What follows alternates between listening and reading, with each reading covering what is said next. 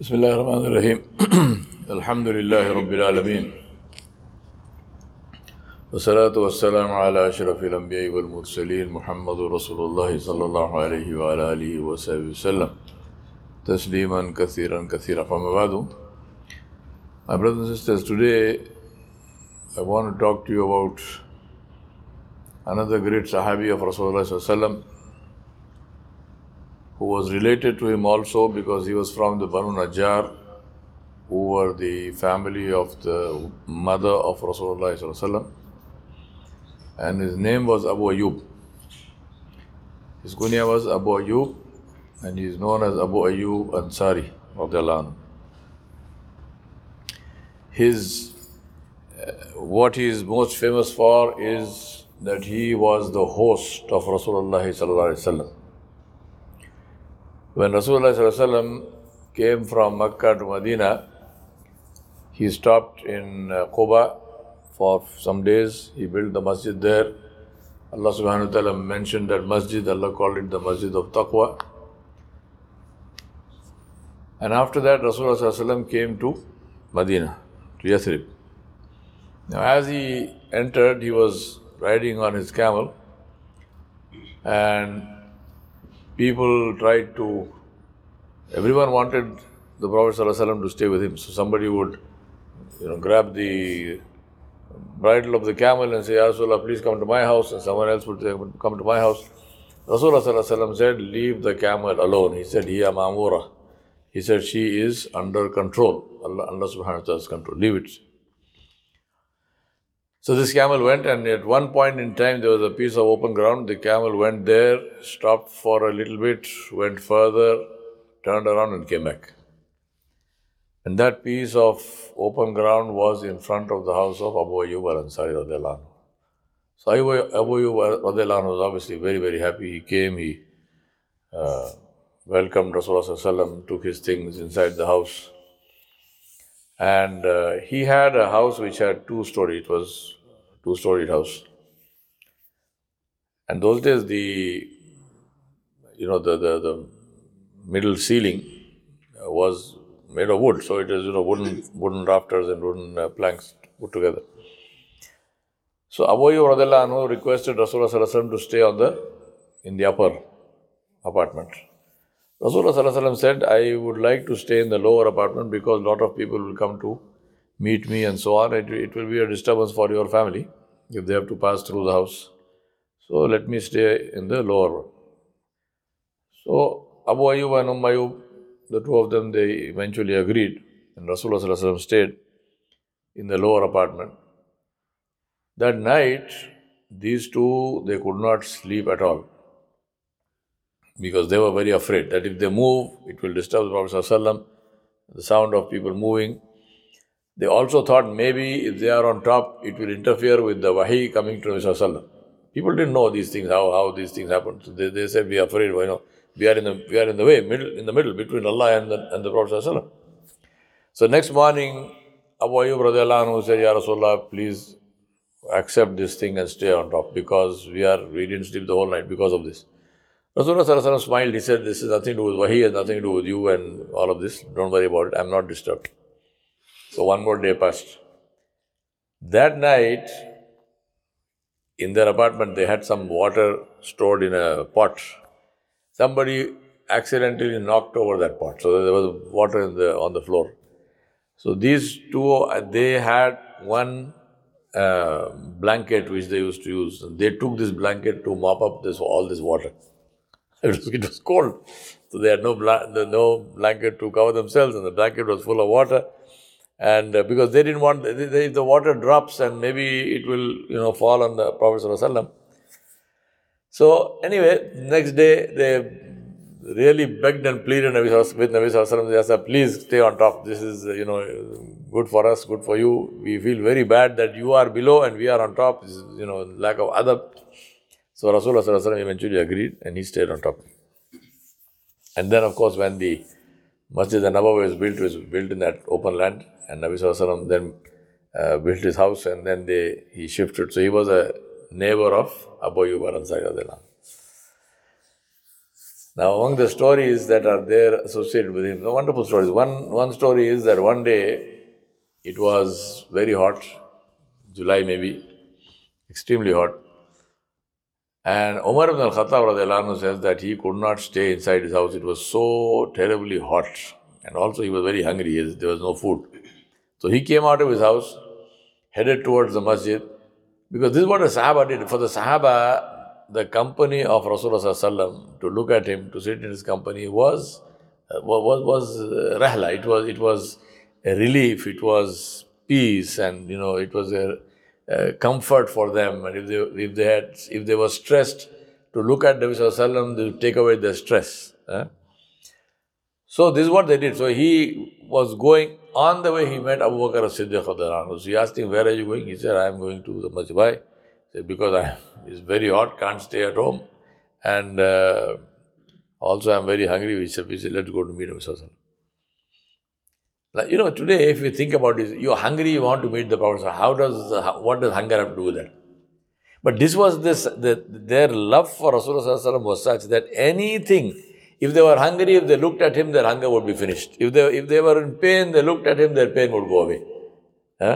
It was to look at the Prophet sallallahu alaihi wasallam was healing. To look at him was to fill your belly. To look at him was to comfort your heart. This was the love of the Nabi alayhi salam. Subhanallah. May Allah Ta'ala grant us this ni'mah of seeing Rasulullah sallallahu alaihi wasallam, inshallah.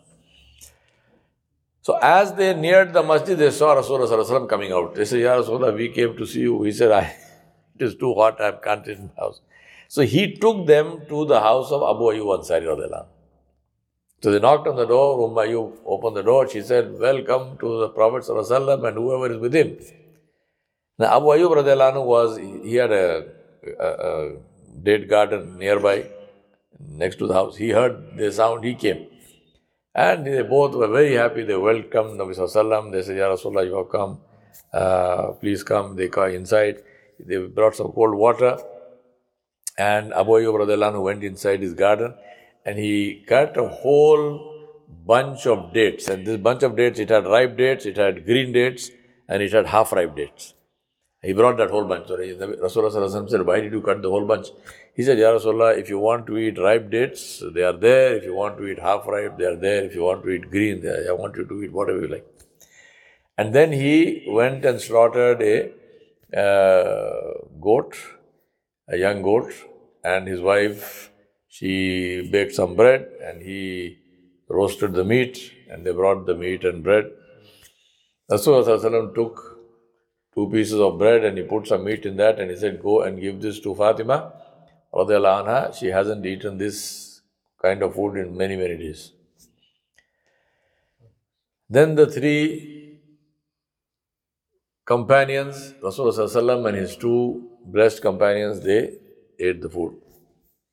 And when they finished eating, Rasulullah sallallahu alaihi wasallam said, "Allah subhanahu wa ta'ala will question us about this." Abu Bakr Siddiq radiallahu anhu started weeping. He said, "Ya Rasulullah, we were so hungry. We were so hungry and we came here. Allah will question us about this." He said, "Yes, this is not your right. This is the ni'mah of Allah subhanahu wa ta'ala." So he said, "Say Bismillah when you eat and say Alhamdulillah when you have finished and thank Allah subhanahu wa ta'ala, so that Allah subhanahu wa ta'ala will bless you and bless this food." Now Abu Ayyub Ansari radiallahu anhu took part with Rasulullah sallallahu alaihi wasallam in every one of his ghazwat. All the battles that Nabi sallallahu alaihi wasallam fought, Abu Ayyub Ansari was there with him. And he was known as somebody who has taken part in all the ghazwat. Abu Ayyub radiallahu anhu, Allah subhanahu wa ta'ala gave him a long life. Some say that he lived till he was 94 or 97, Allah knows best. But towards the end of his life, and this is after the Khilafah Rashida was over, when it was when Muawiyah bin Abi Sufyan radiallahu anhu was the Khalifa. At that time there was an army that was going to Constantinople. This was the first time that the Muslims actually, they did not actually win that particular battle. Constantinople eventually became a Muslim place after with Mehmed II, the Ottoman ruler, who was the 8th Ottoman ruler, after Osman, who started the Ottoman Empire. But this was the first time that the Muslim army was going there. So when this army was setting out, Abu Ayyub Ansari radiallahu anhu put on his armor and he took his weapons and he was going. So his sons, and people told him, they said, he was in his 90s. They said, look, you are so old and you have taken part in every battle that Rasulullah fought. What is the need to go now? The son said, we are there. We will take this path. You don't have to go. Abu Ayyub radiallahu anhu said, Allah subhanahu wa ta'ala said, Infiru khifafan wa thiqala. Allah said, leave your homes and go in the path of Allah subhanahu wa ta'ala, whether you are heavy or whether you are light. Meaning, whether you are weak or strong, old or young, whatever. He said, what shall I do with this ayah? He said, what shall I do with this ayat? Allah said, Infiru khifafan wa thiqala. So he went, and as they were going, after some days, Abu Ayyub radiallahu anhu became ill. And it looked like he was going to die. He realized this is the last time of his life. Now this army, the commander was Yazid bin Muawiyah. So when he heard this, he came and he came to Abu Ayyub radiallahu anhu and he said to him, please tell me what is your wasiyah, what shall I do? Abu Ayyub radiallahu anhu said, give my salam to the army and tell them that I am making dua for your victory. And after I die, he said, take my body to the last place where you reach. Carry the body to the last place where you reach and bury me under the walls of Constantinople. Right there.